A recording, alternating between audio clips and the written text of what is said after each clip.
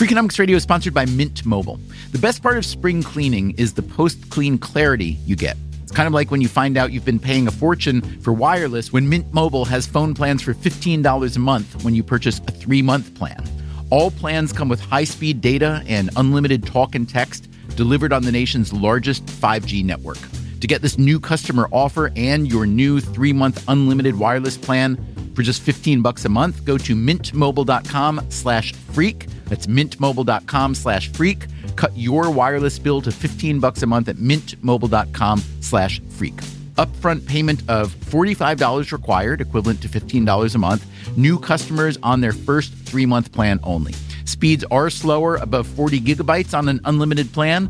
Additional taxes, fees, and restrictions apply. See Mint Mobile for details.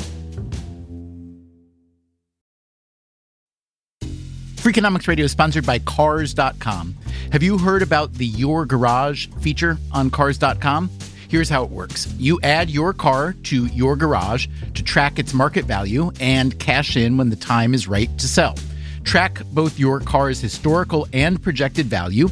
When it's time to sell, easily secure an instant offer from a local dealership or sell it yourself on Cars.com. Start tracking your car's value with your garage on Cars.com.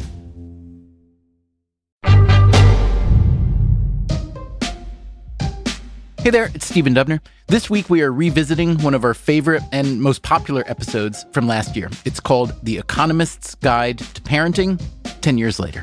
Hope you enjoy.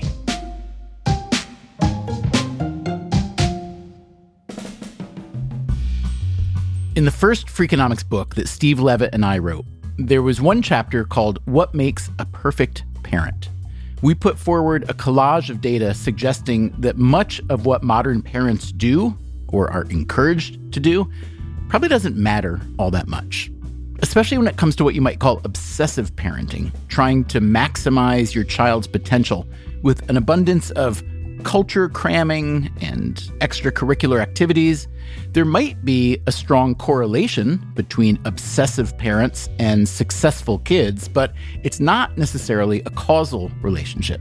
In other words, the kind of parent most likely to parent obsessively was also likely to have bestowed upon their kids some even more powerful tools. A high IQ, for instance, or a strong work ethic.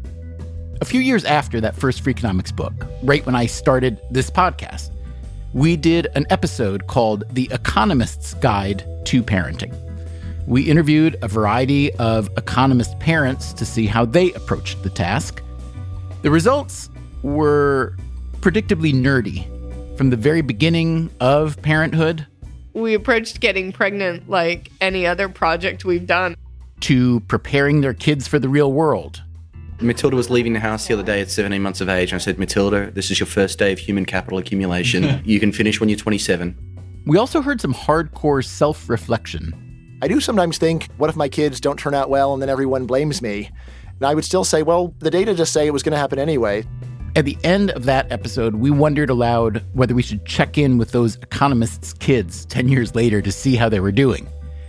It was kind of a joke. I'd started the podcast on a lark. I certainly wasn't planning on doing it for 10 years, but joke's on me. Last year marked 10 years since that episode. So we decided to get back in touch with the economists, and even better, their kids. We discovered that some of them did not fall far from the economist parent tree. I believe in capitalism, and I will defend capitalism to anyone who wants to hear me defend it. But some absolutely did.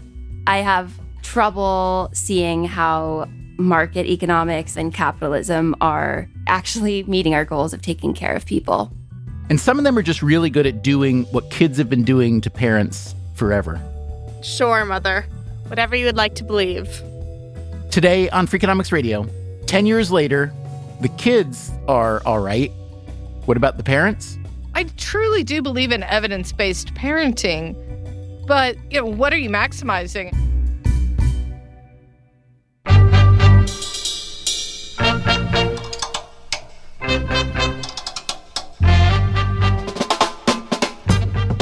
This is Freakonomics Radio, the podcast that explores the hidden side of everything, with your host, Stephen Dubner.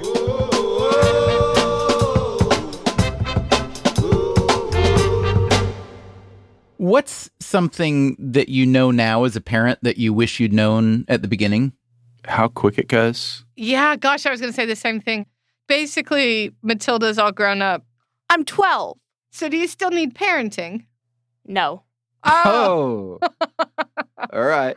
You see the conflict. I'm 12. I'm not grown up. I don't need parenting. Matilda, what I just heard your mother say is that you're all grown up, which means you don't need their permission to do anything. Yeah, obviously. But when I want help, they obviously have to give it to me. I'm at the sweet spot. A welfarist libertarian. Don't know what that means.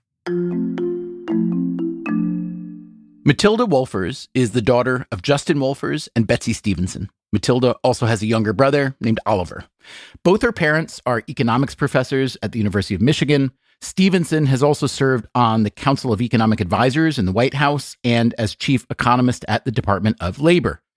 Of all the economist parents we interviewed in our episode 10 years ago, Stevenson and Wolfers were among those most devoted to following the evidence. They'd read a lot of research in order to create what they saw as a menu of best parenting practices. As a result, Matilda was already taking music and preschool prep classes. She had been taught sign language before she could speak. She was also being raised completely sugar-free until her 3rd birthday. So, Stephen, I listened to that earlier episode and I was struck by how type A we sounded. I would like to think we're more relaxed and we see the joy in all of this. You know, the stakes are still pretty high. I love my kids. And you described us as being evidence-based and, you know, parenting's complicated. You want to try and get it right. I can't think of anything better to rely on than evidence. So I think you can be evidence-based without being the full type A tiger mum or tiger dad. I should say, neither of you seem remotely joyless, so I don't think those are mutually exclusive. That's going on my headstone, not entirely joyless. I truly do believe in evidence-based parenting, but, you know, what are you maximizing? You know, the thing I want most for my kids is for them to live a joyful, happy life. The family lived in Washington when we visited them for that first episode. Here's Matilda, not even 2 years old, with Ellen, the family's nanny. Dada. You want to write, I love Mama? Dada. And Dada? You can write that. Dada. Good job, Miss Maddie. Yay! Ellen was a former school teacher. Stevenson and Wolfers were paying her $50,000 a year. I mean, the first thing is just to acknowledge the enormous privilege that we're able to do that. The other is neither of us lives near family. And so for many people, grandma or grandpa are a source of what looks like free childcare, but of course is not. Their time has an enormous opportunity cost that's just never priced. Also, you pay people well because you want to treat them well and because you value them. And this was a really important job for us. It's not just childcare. Betsy was working in the government at the time, and that meant she didn't have a lot of time. And it also meant you had to pay above board. Well, it did mean we paid very legally. Well, ethically, I'd be above board either way. But what I wanted to make sure is that we were being fair to what we were asking someone else to do. And I wanted someone to do what I would do if I was going to cut back my career. So that meant I had to hire somebody with a lot of qualifications and a lot of dedication and a lot of commitment. And that means that you pay for that. Stephen, I remember after that episode aired, a colleague said to me, wow, you pay your nanny a lot. And I looked at my colleague who's a PhD economist who was married to a PhD economist, but she was staying at home looking after their kids. We were like, your wife gave up a lot. You guys are paying $150,000 a year, literally. I mean, look, there's something to looking after your own kids, and many people might want to make that sacrifice, but it is a real sacrifice. It's hard to get your career back on track. I asked Matilda, 12-year-old Matilda, to name some of the things her parents did that she would be sure to copy if or when she has kids. No sugar till 3. Tell me about that. If I had to suffer, they have to suffer. Oh. Sugar before you're 3 is a terrible idea. Sugar's a toxin. Sugar's a toxin. Matilda, what's your sugar intake like now? Do you have any? Yes. Do you sneak it? No. Why ever would you think that? No, I get dessert every night. Sometimes I get like a treat after school if I'm like been a very good girl. When you were little, last time we talked, you were already, I think, really good at sign language. Do you still sign? I pretty much know the alphabet and a few other signs. It's not really something we do generally at home. My motivation for sign language was that the research showed that it helped kids communicate earlier and helped them talk earlier. So it definitely seemed to work. Matilda was a good and early communicator. And in fact, I know Matilda's very first sentence. Matilda, what was your first sentence? Which sums up her entire personality. Ready? Yeah. Because I don't want to. So I have to say, Matilda, you are really good at talking. Do you think that these things that your parents did when you were very, very young, sign language, no sugar, etc., do you think those were contributors to your intellect, your communication, etc.? The no sugar did nothing for my personality. Like, who I am as a person has nothing to do with sugar. The communicating at an early age might have helped because it's like I learned how to express my needs. I know how to say what I want instead of just assuming people will get it for me. I have challenged authority multiple times. Actually, I remember, Matilda, a really funny time where you challenged a teacher in second grade. She hadn't been getting through all the work that you guys were supposed to get done. And so she kept canceling recess. And one day, Matilda went up to her after class. And Matilda said, I know you have a lot of work for us to get done, but studies show that kids that get access to recess learn more in school. You're punishing us because you don't get the lesson done fast enough. That sounds perfectly sensible to me. Do you remember how that teacher responded? I didn't know this happened. You don't remember. I remember it was a teacher who took that pretty well. She actually had heard the same study on NPR, and she thought it was pretty great that a student mentioned it to her. But that is how Matilda does tend to, I wouldn't call it challenge authority, honey. Question authority. I think you are not afraid to bring relevant facts to the table when a decision's been made by authority. Matilda, this is a question I always hated being asked when I was your age, but... Oh no, I know this one. Tell me what it is. Oh, what do you want to be when you grow up? Yep, you nailed it. That's the child of a labor economist right there. I've heard you're interested perhaps in advertising, particularly the psychology behind advertising. Is that true? Yeah, you can control how people think. Tell me about that. I think the hardest part of living is not knowing how other people think and having your life be dictated by, like, I think someone thinks about this. If you can control how somebody thinks, then you don't have to worry about that. Do you want to use it for your own purposes only, or do you want to use it to make the world better somehow? I mean, I want to use it to make the world better. You do not. You're just saying that because that's how I asked it, right? This is going out to a big audience, so I feel like if I said that... No, I want to use it to make the world better. At 12 years old, Matilda Wolfers still has a lot of her formative years ahead of her, so it's hard to say how much she has been shaped by her parents. Let's hear from another economist's kid, this one a young adult. My name is Sophia Sacerdote, and I am a junior at Brown University doing American Studies. Sophia, have you taken any econ courses in college? I have not. Dad? You know, a lot of my colleagues instituted a requirement somehow. I don't even know how you would do that. We didn't even want to go there. Bruce Sacerdote is an economics professor at Dartmouth. A lot of his research is focused on education, specifically the impact that family can have. His wife, Michelle, is a teacher at a Montessori school. They have 2 teenage sons, Sam and Leo. Sophia is their eldest and was 21 when we spoke. Sophia, if I asked you to describe your dad in a sentence or two, you would say what? I sometimes will withhold the fact that he's an economist because in certain circles I run in, that's going to raise some eyebrows. I'll usually start with, he's a professor. I often make a joke, like my parents teach at both ends of the educational spectrum. My mom teaching preschool, my dad teaching university. When you said both ends of the spectrum, I thought you were going to say your mom is the opposite of an economist somehow. I mean, I could go off on a politics of care and how I think my mom enacts that, while my dad looks at people in a very different way. What do you mean by that, in a very different way? I think economists, like in all fields, they have to be differently reductive. But I think a lot of economics, as I understand it, is reducing people to competitive players in a market. So reductive is not the worst critique I've ever heard of economists. Does it go beyond reducing people to data that makes you ambivalent about economics?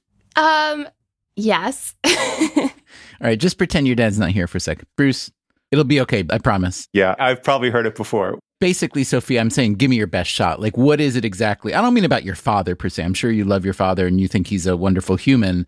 But what is it about being an economist or the field of economics that really doesn't sit well with you?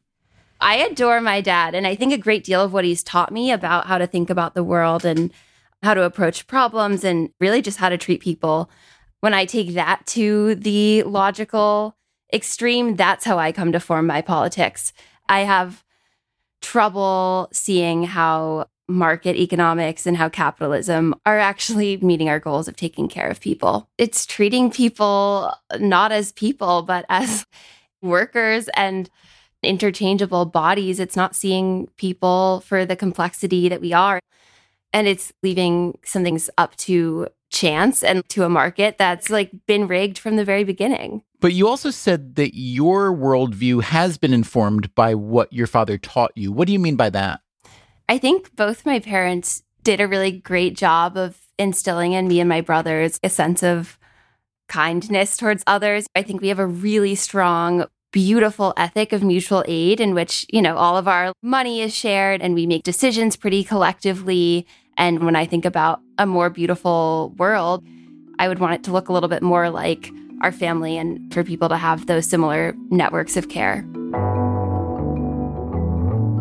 After graduation, Sophia was planning to attend medical school, also at Brown. People go to medical school for all sorts of reasons. In this case, you get the sense it is the continuation of a mission that's been underway for a while. As an undergrad, Sophia worked at a clinic that provides medical care and housing services for people who were formerly incarcerated. How much of this mission comes from the family Sophia grew up in? In our episode 10 years ago, we talked to Bruce Sacerdote about his research on twins and adoption. When he analyzed the data on Korean children who'd been adopted into American families, he found that parents didn't have that large an effect on their kids' educational outcomes. But you could imagine that parents have a powerful impact on their children's worldview. So I wanted to know if he saw Sophia's worldview as inconsistent with the economic worldview he's devoted his career to. No, not at all. I understand that there are market failures, and that's a lot of what we talk about. I think that it depends on how broad a definition of economics you take. I think if you were to take classes in modern U.S. university economics department, you'd see all kinds of faculty and viewpoints on public economics and development economics. In the empirical economics world, most of the attention is given to economists like Raj Chetty and John Friedman and Nathan Hendren, who are studying the lives of low-income folks and asking about income inequality. And they're getting the most attention relative to any other economists. Yeah, that's a really good point. Sophia, how would you describe your politics or your political worldview? I would say it originates out of a place of wanting to make the world a better and safer and more caring place for people, especially people for whom that's least true, and to try to right some of the wrongs of history that have brought us to this point. And, you know, frameworks that I have found helpful in trying to think that through come from Marx and from a lot of Black feminist scholars like Angela Davis, Audre Lorde. Do you think of yourself as a Marxist? Yeah, I would say I'm a Marxist. And how much of that was shaped by your father, even if not intentionally? I mean, I think college has given me a lot of time and space to read a lot, to meet a lot of different peers who have helped expose me to a lot of ideas. I also just think that, like, living through the COVID-19 pandemic, which laid bare so many inequities that have always existed, and then also living through the murder of George Floyd and Breonna Taylor and seeing how these things all came together just really, you know, provided all that my brain needed to rethink a lot of what I'd been taught. Bruce, you may not want to answer this question, but do you hope in your heart of hearts that Sophia, quote, grows out of Marxism, at least a little bit? No, I don't, because really what Michelle and I care about are their actions. Sophia uses the pronouns they and she. And so they're doing fantastic work, and that's what matters. And so, while I don't necessarily agree with the assumptions that lead to Marxist conclusions, that doesn't even matter that much, right? Outcomes matter more than stated positions on things. I think that Sophia outlined a lot of reasons why their generation feels that way and came to that conclusion. I am curious, do these political or worldview differences play out interestingly at the dinner table when you're home, Sophia? Definitely things get me pretty frustrated. But also I keep coming home and I keep calling my dad because he's been a really helpful and safe person to grow with, and I think grow alongside. Can you think of one thing that your dad did as a parent that you would really want to emulate as a parent yourself? I think my dad's done a great job walking alongside us as a parent and letting us lead at times. Some people might see them as really soft parents, but I actually think softness is really beautiful. And softness is something I think a lot about in my own work. I think softness is what gives way to a lot of, kindness, but also a lot of flexibility. I think that rigid systems are always going to fail larger scale. Systems are never going to work for everyone. And that softness and flexibility that my parents showed me in how they parented is a lot of how I want to be a physician, or if I don't go to medical school after all, and whatever role I have. For all Sophia's appreciation, for all the striving from both Sophia and Bruce to see the commonalities in their worldviews, you can't deny that Sophia Sacerdote doesn't exactly sound like the offspring of an academic economist. Coming up after the break, we hear from the offspring of another economist who has also pointed out that parenting isn't as influential as we think, except maybe in the case of his kids, who happen to be twins. Twin one. I'm very interested in becoming a professional economist. I think I would like to focus especially on economic history. And twin two. I also agree that I would enjoy being an economic historian. We'll be right back.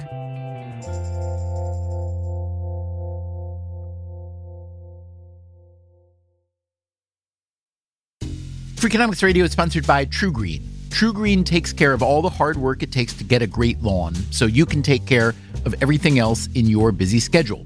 TruGreen is the easiest and most affordable way to get a beautiful lawn. All you have to do is water and mow, and they'll do the rest. Weed control, fertilization, aeration, and more, so you can do literally anything else. With TruGreen, you know you're in good hands because they are the official lawn care treatment provider of the PGA Tour. TruGreen offers a satisfaction guarantee, and they have a verified best price promise, which guarantees you the lowest price with no compromise on quality. You do you, let TruGreen do your lawn care. Visit TruGreen.com to get the best lawn at the best price with the best people. Guaranteed. That's TruGreen.com. Freakonomics Radio is sponsored by Canva. Supercharge your work with AI-powered Magic Write in Canva Docs. You can just describe what you want to say in a few words, and Magic Write will generate a draft in seconds. You can use it for sales proposals, marketing plans, job descriptions, meeting agendas, you name it. Tweak your draft and you're done. It is a serious time saver and the perfect way to beat the blank page. Generate your draft with Canva Docs at canva.com. Designed for work. Take your business further with the smart and flexible American Express Business Gold Card. It offers flexible spending capacity that adapts to your business. You can also earn up to $395 in annual statement credits on eligible purchases at select business merchants. That's the powerful backing of American Express. Terms apply. Learn more at americanexpress.com/business gold card.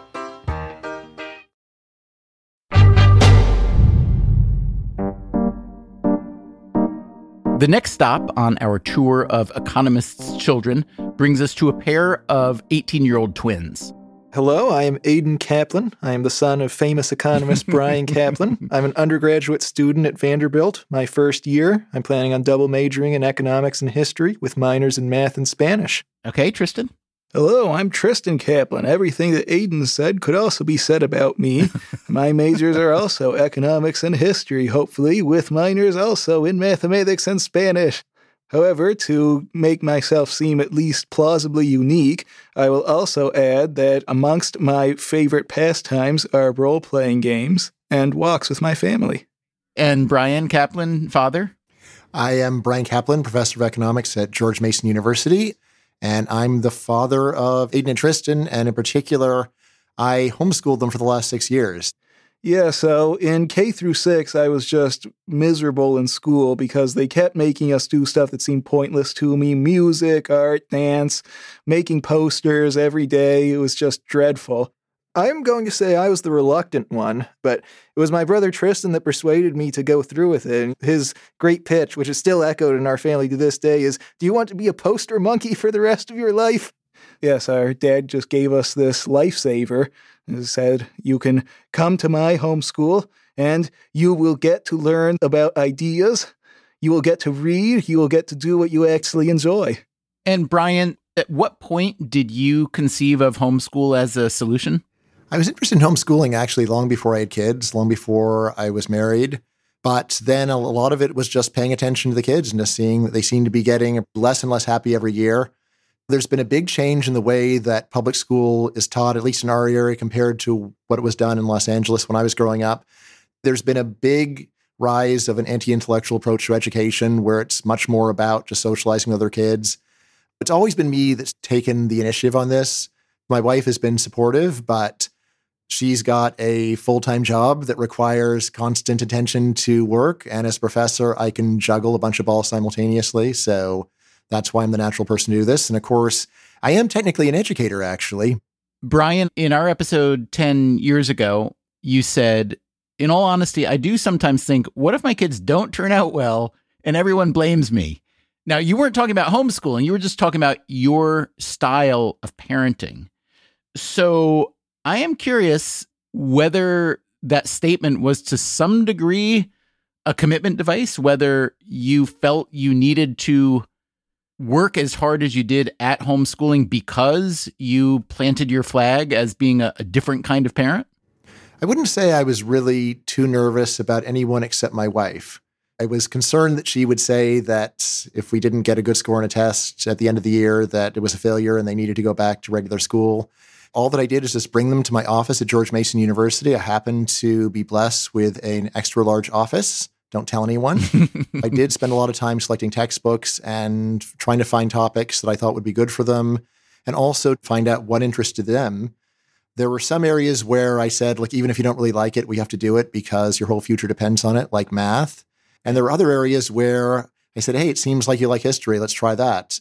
So, Brian, a few years ago, you wrote a book called The Case Against Education, Why the Education System is a Waste of Time and Money.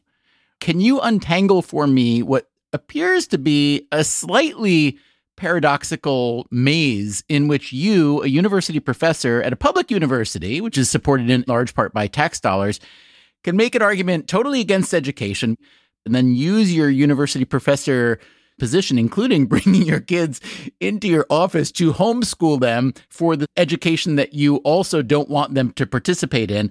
Is that as paradoxical as it seems to me, or for you, is there more of an internal consistency than I'm seeing? I see great internal consistency, but it's totally sensible to wonder what it is. So the first thing is I see myself as a whistleblower. A lot of the reason why people took that book seriously is I could begin by saying, the system has been great to me. It's all worked out for me. And yet I don't think that it's a good use of taxpayer money. In terms of trying to help my sons out, well, here's the thing. They've known for a long time they're interested in being professors. So for that, there is no homeschooled path to becoming a professor. What I was able to do was to help them skip through the most meaningless, time-wasting parts of education while really doubling down or multiplying tenfold on the parts that actually count. In terms of taking advantage of my office, Like, well, what's the point of not doing it? I've got office space. I've got kids that need education. Why not bring them to the office? And did your department ever say, hey, it's lovely that you're homeschooling your kids here, but you're really supposed to be here spending all day, every day, reading, doing research, and teaching? Did you ever get any pushback? I never got any pushback from anyone. Everyone was supportive. I think, honestly, people appreciate someone who's taking education seriously. And it's kind of fun. Little kids who want to learn economics are great mascots to have around an economics department. Brian's wife, Karina, is a lawyer. They also have 2 younger children. As an economist, Kaplan is best known for his libertarian views. In addition to writing about the education system, he also wrote a book arguing in favor of open borders to boost the global economy, as well as a book called Selfish Reasons to Have More Kids.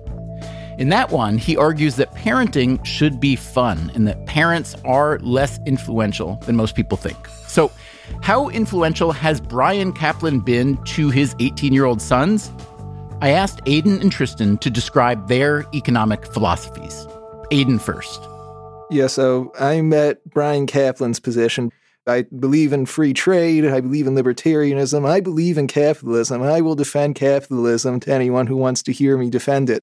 And Tristan. I'd say that I'm ultimately more of a minarchist.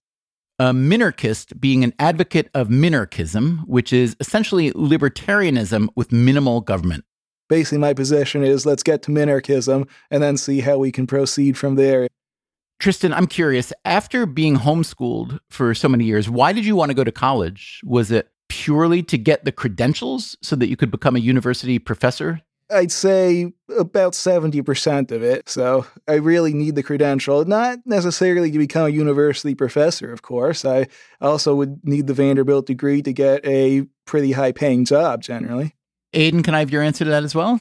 I felt like I needed that credential to get any sort of job that I would want to do. I will say that the reason we went to Vanderbilt specifically is because they gave us a great scholarship. So for me, the financial concern was very overwhelming in comparison to other factors.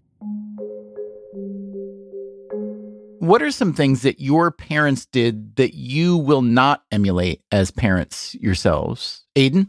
I think I'm ultimately going to pay more attention to what it is that my children want rather than, what I think they should do. I think our dad went along with that to a great extent, but I think I would do it even more so.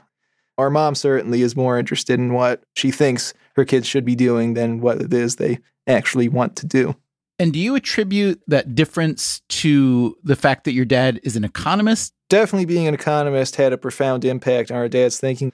Our dad is what he likes to call a selective nonconformist, which means that he looks at the whole range of things that he could do, the rules that would be easiest to break, the norms that would be easiest not to follow, and then he breaks those rules and those norms, and he goes along with the rest. And so I think I would do something very similar, but maybe err a little bit more on the side of just do what you want and don't worry about what society expects or cares about. A selective nonconformist. Someone who doesn't worry what society expects or cares about. That sounds like another economist I know. The economist I know best. I would say if you came to our house and you had to guess what our professions were, you might think that we were like fortune tellers and, I don't know, failed professional golfers. That's coming up after the break. Freakonomics Radio is sponsored by Amica Insurance. Amica Insurance is all about empathy. They know your auto, home, and life insurance are more than just policies. Home insurance is about protecting the life you've built. Auto insurance is there to protect you on the road ahead. That's why Amica takes a consultative approach to help protect what matters most to you. They are a customer-owned insurance company that puts your needs first, and their representatives are available 24/7 for claim-related matters. As Amica says, empathy is our best policy. Freakonomics Radio is sponsored by FedEx. Dear small and medium businesses, no one wants happy customers more than you do. So you need a business partner just like you, like FedEx, who understands your passion for serving your customers because they have the same commitment towards you. That's why FedEx offers you picture proof of delivery, packageless and paperless returns, as well as weekend home delivery to 98% of the U.S. population on Saturday and over 50% on Sunday. See the FedEx service guide for delivery information. Trust FedEx for timely deliveries. See what FedEx can do for your business. Absolutely, positively FedEx. Freakonomics Radio is sponsored by BetterHelp Online Therapy. We don't always realize just how much our negative thoughts and experiences stick with us. You may find your brain constantly running through a highlight reel of bad moments. That hurtful comment your friend made, that frustrating thing your mom does, or that silly thing you said in a meeting. Maybe it's time to get it all off your chest. Therapy is a safe space to share whatever is weighing you down so you can get some relief and find a solution. BetterHelp offers professional, affordable online therapy on a flexible schedule. Start the process in minutes and switch therapists anytime. Let it out with BetterHelp. Visit betterhelp.com/Freakonomics today to get 10% off your first month. That's BetterHelp, HELP.com/Freakonomics.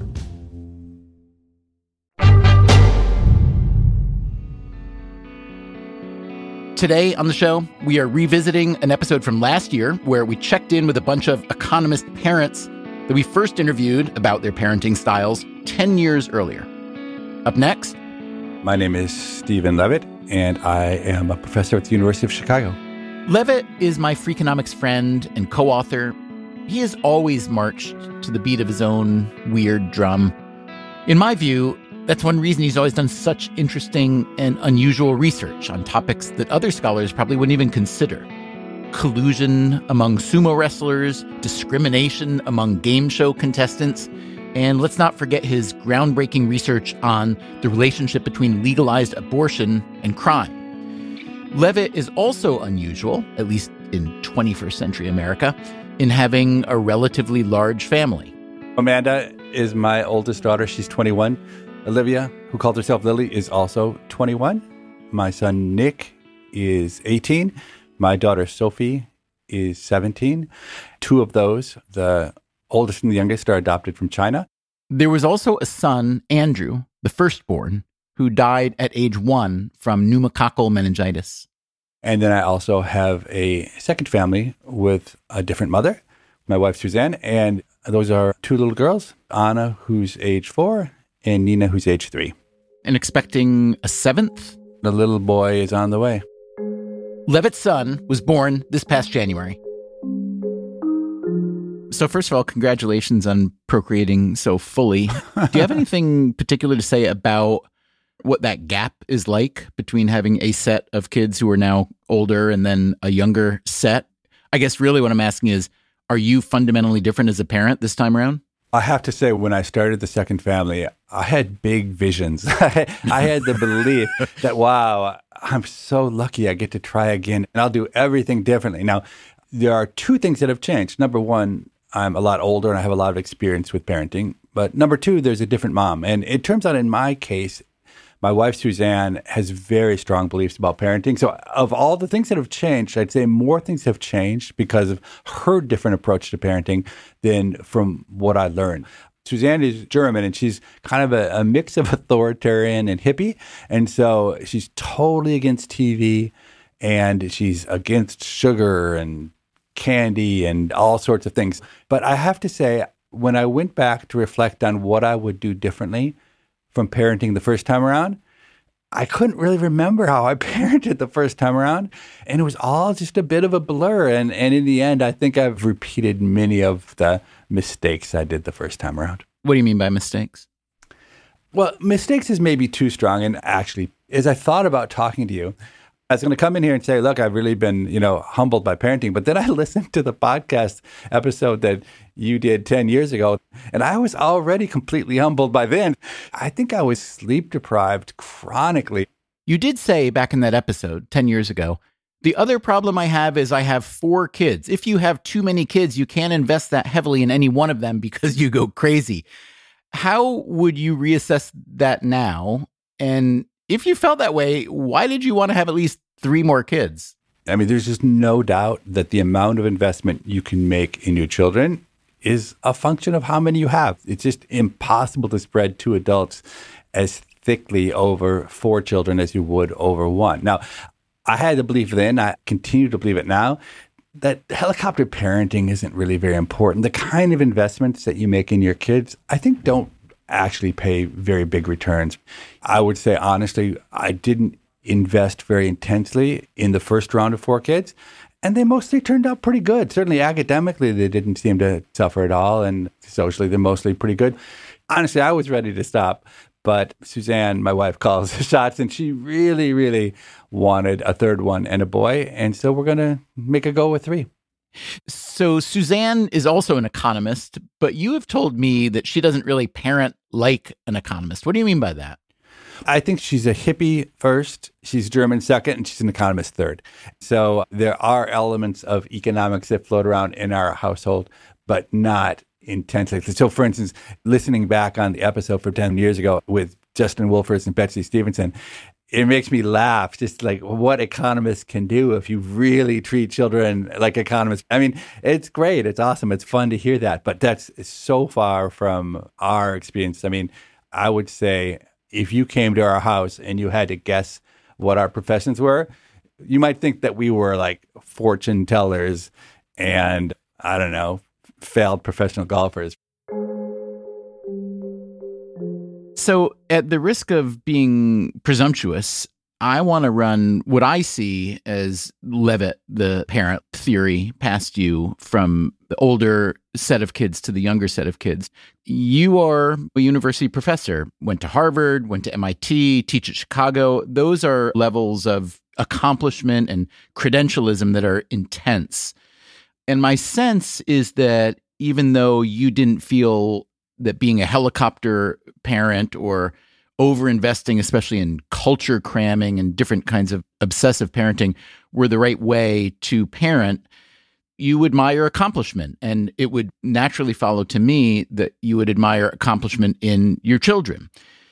I see now, not that accomplishment has gotten less important, but you embrace more, and this is where I'm being presumptuous, just unconditional love as a human and as a parent. And I'm curious whether that presumption is correct.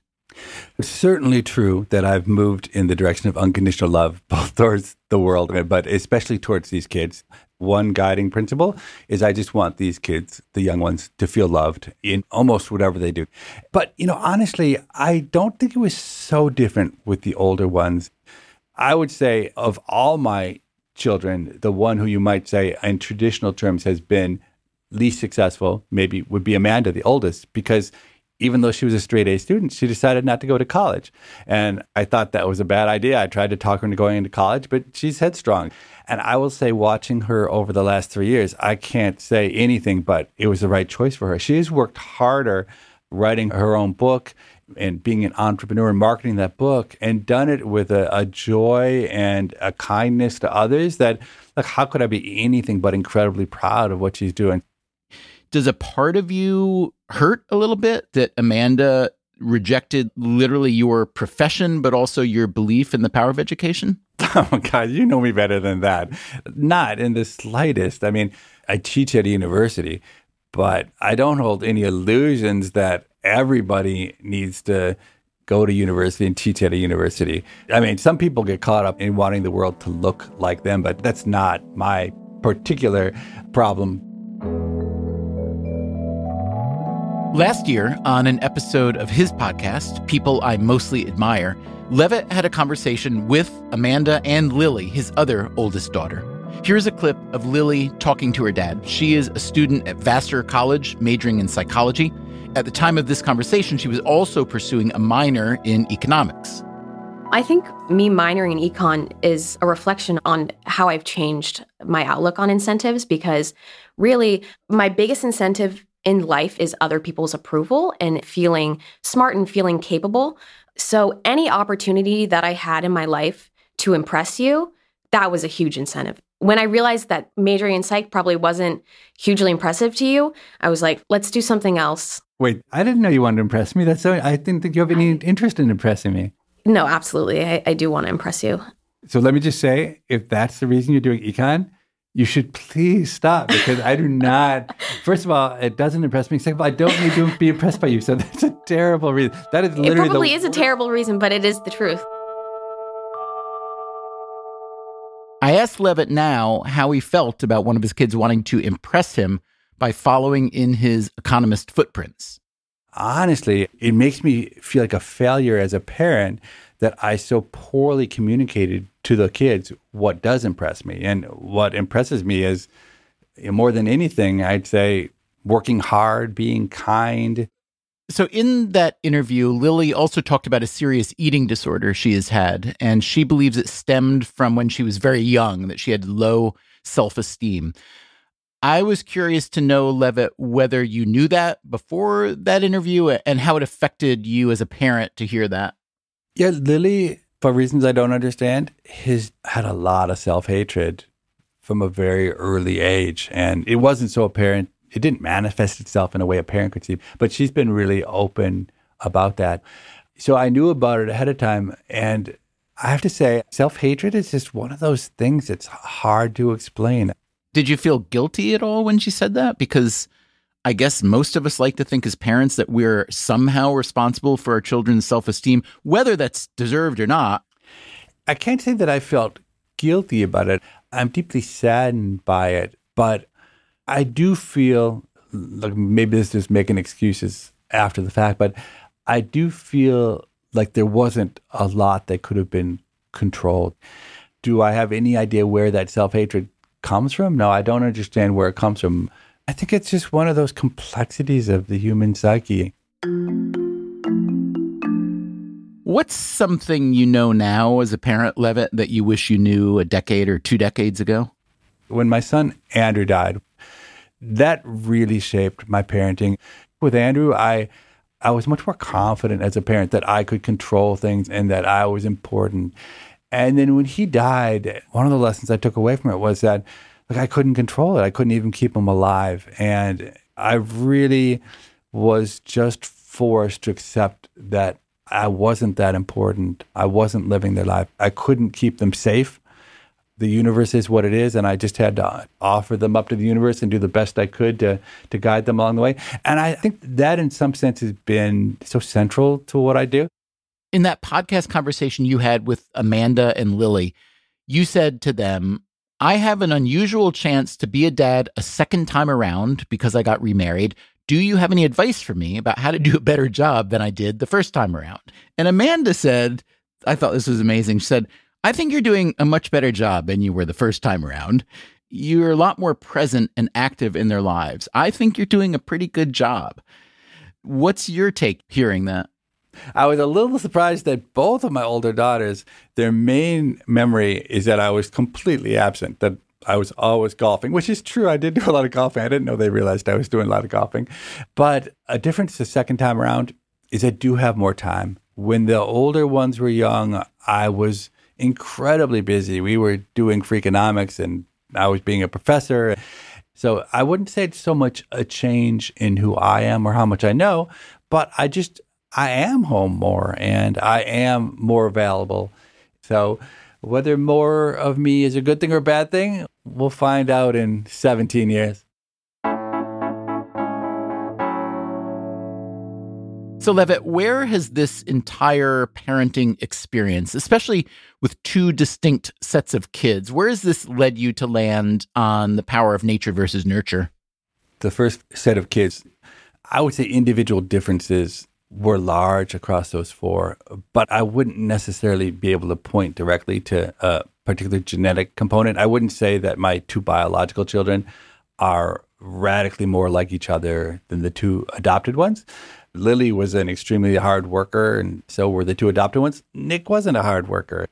But obviously there are many dimensions, and there are only 4 kids, so it's easy to find some things where the 2 biological ones are similar. In the end, I didn't really take that much away. My sample size of 4 wasn't nearly big enough. So is that why you're having more kids now? Yeah, I got to get my sample size up. If I could just get to 8. This is a big question for any parent, whether you've got a PhD in economics or not. How powerful are the hereditary forces of nature versus the many factors that constitute nurture? And how do nature and nurture blend in a given person? It's plainly not a simple thing to sort out. Just think about schooling. The older a kid gets, the more time they spend outside the home with their peers. There's some evidence that peer influence can be very powerful. That said, parents are the ones who choose the school their kids will attend, and to a lesser degree, what kind of peers their kids will spend time with. So if you had to summarize the nature versus nurture research from an economist's perspective, the main punchline of this work is, yes, that nurture is greatly overrated. That, again, is Bryan Caplan of George Mason University. Now, there's a few different ways that you can interpret those results. One of them is just to say that parenting just cannot matter. But that's not really what the data say. What the data say is that it doesn't matter much. It doesn't say what can or can't happen. So one possibility is maybe what you really need to do to make a big difference in your kids' lives is just to multiply your effort manyfold. Caplan, remember, homeschooled his twin sons, Aiden and Tristan. If I had just given them 10 minutes of economics a week, then yeah, probably there'd be barely any visible difference. Instead, if I give them 10 hours a week, then you do start to see that there is a big payoff. I asked Justin Wolfers, father of Matilda, for his take on the power of nature versus nurture. Who cares? You do the best you got with what you got. So if it's 80% nature, it still leaves me with 20%. If it's 20% nature, it leaves me with 80%. And either way, I want to get that part of the puzzle right. I know that in that old episode, I asked how confident you were that all these choices you were making, a certain kind of really wonderful nanny, organic food and no sugar, teaching Matilda sign language. I asked how confident are you that all your investments are worthwhile? And you said not at all confident. So has that confidence fallen even further, or do you think risen now that you've seen some of the results in 12-year-old Matilda? We adore 12-year-old Matilda. I know. So we could pat ourselves on the back, or we could have just been lucky, or we could be genetically programmed to adore our offspring. All of those seem pretty likely to me. It is humbling. And I think, honestly, it makes one a better economist as well. We economists are known for having egos, and having them cut down to size over the dinner table each night is probably very good for our souls. Okay. Matilda, what would you say is the very best thing about your parents? Well, if I want something, they let me argue my case for it. Give me an example. Like, I wanted a TikTok account, so I had to make my case why that would be a safe thing and what I would do to, put the protocols and why it was a necessity for daily life. I can't disagree with you. It plainly is a necessity for daily life. It is. What was your argument? Because I was bored and I had nothing to do. And would you rather have me watching TikTok or making TikToks? Which is more creative? Which is a better use of my time? Because I'm going to do one or the other. You made a better argument than that. Matilda told me she was only interested in one niche of TikTok. What was that, Matilda? Making videos about books. With my parents, you have to, have one firm base of, what you want to do, something they would approve of. And then you just kind of, build onto it. And when you said that you proposed the protocols that you could put in place, do you remember what those were? It's just I have to show my mother before I post anything. Matilda knew that I was concerned about things like, would she say something in social media she would later come to regret? And, internet privacy, how much of herself is she revealing to the world? And then, I have concerns about how peers are relating to each other through social media. Matilda, what do you think of those concerns? I mean, I'm an old person, but they sound pretty legit to me. Yeah, they're legit. Mother used less fancy language when telling them to me. Matilda, are you fun to live with, would you say?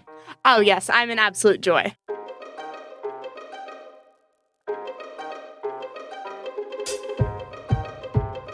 Hey, what do you think?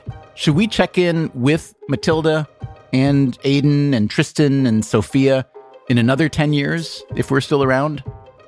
I'd love to know what you thought of this episode. We are at radio@freakonomics.com. Thanks to Asha Miles and several other listeners who wrote in to suggest that we do this 10-year follow-up episode. Also, I'd recommend that you check out the episode of Steve Levitt's podcast, People I Mostly Admire, where he interviews his daughters Amanda and Lily. It's episode number 46. Thanks to all the young people who spoke with us today and to their economist parents, too. Coming up next time on the show. People pine for love. They live for love. They kill for love, and they die for love. So that's love. How about marriage?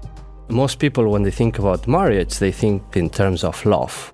Most people may think that way, but not economists. An extreme concentration of wealth and income can distort many of the important political processes in society. The Economics of Marriage, from Shakespeare. Juliet and Romeo are both children of rich merchants. To Bridgerton. The essence of the season was that by the 19th century, arranged marriages were no longer acceptable. To Today. About 43% want a partner who is of the same ethnic background. What's interesting to me is the huge percentage of people that don't care. That's next time on Freakonomics Radio. Until then, take care of yourself, and if you can, someone else too. Freakonomics Radio is produced by Stitcher and Renbud Radio. This episode was produced by Mary DeDuke. Our staff also includes Neil Carruth, Gabriel Roth, Greg Rippin, Zach Lipinski, Ryan Kelly, Rebecca Lee Douglas, Morgan Levy, Julie Canfer, Jasmine Klinger, Eleanor Osborne, Emma Terrell, Lyric Bowditch, Jacob Clementi, and Alina Kuhlman. Our theme song is Mr. Fortune by the Hitchhikers. All the other music was composed by Luis Guerra. If you would like to read a transcript or the show notes, go to Freakonomics.com. You can also sign up for our newsletter there, and you can leave your comments on any show. As always, thanks for listening. Well, that's a thing I think I did get from you. You and Mom are both so literal, and I don't get sarcasm thanks to the two of you. Too literal, yeah. Working on my sarcasm, Stephen. By the second decade of the parenting episode, I'm going to have sarcasm down. The Freakonomics Radio Network, the hidden side of everything. Stitcher. Want to make Mom's day? Get to your Nordstrom Rack now and score amazing deals for Mother's Day, which is Sunday, May 12th. Find tons of gifts from only $30 at Nordstrom Rack. Fragrance, jewelry, luxury bags, activewear, beauty, and more. Save on Kate Spade New York, Stuart Weitzman, and Ted Baker London. Great brands, great prices. So shop your Nordstrom Rack store today and treat Mom to the good stuff from just $30. Life is a highway, and on it there will be many chicken sandwiches. But there's only one McCrispy. So go ahead and hit the turn signal if you know about this juicy gem of a detour. Freakonomics Radio is sponsored by Capital One Bank. With no fees or minimums, banking with Capital One is the easiest decision in the history of decisions, even easier than deciding to listen to another episode of your favorite podcast. And with no overdraft fees, is it even a decision? That's banking reimagined. What's in your wallet? Terms apply. See CapitalOne.com/bank. Capital One N.A. member FDIC.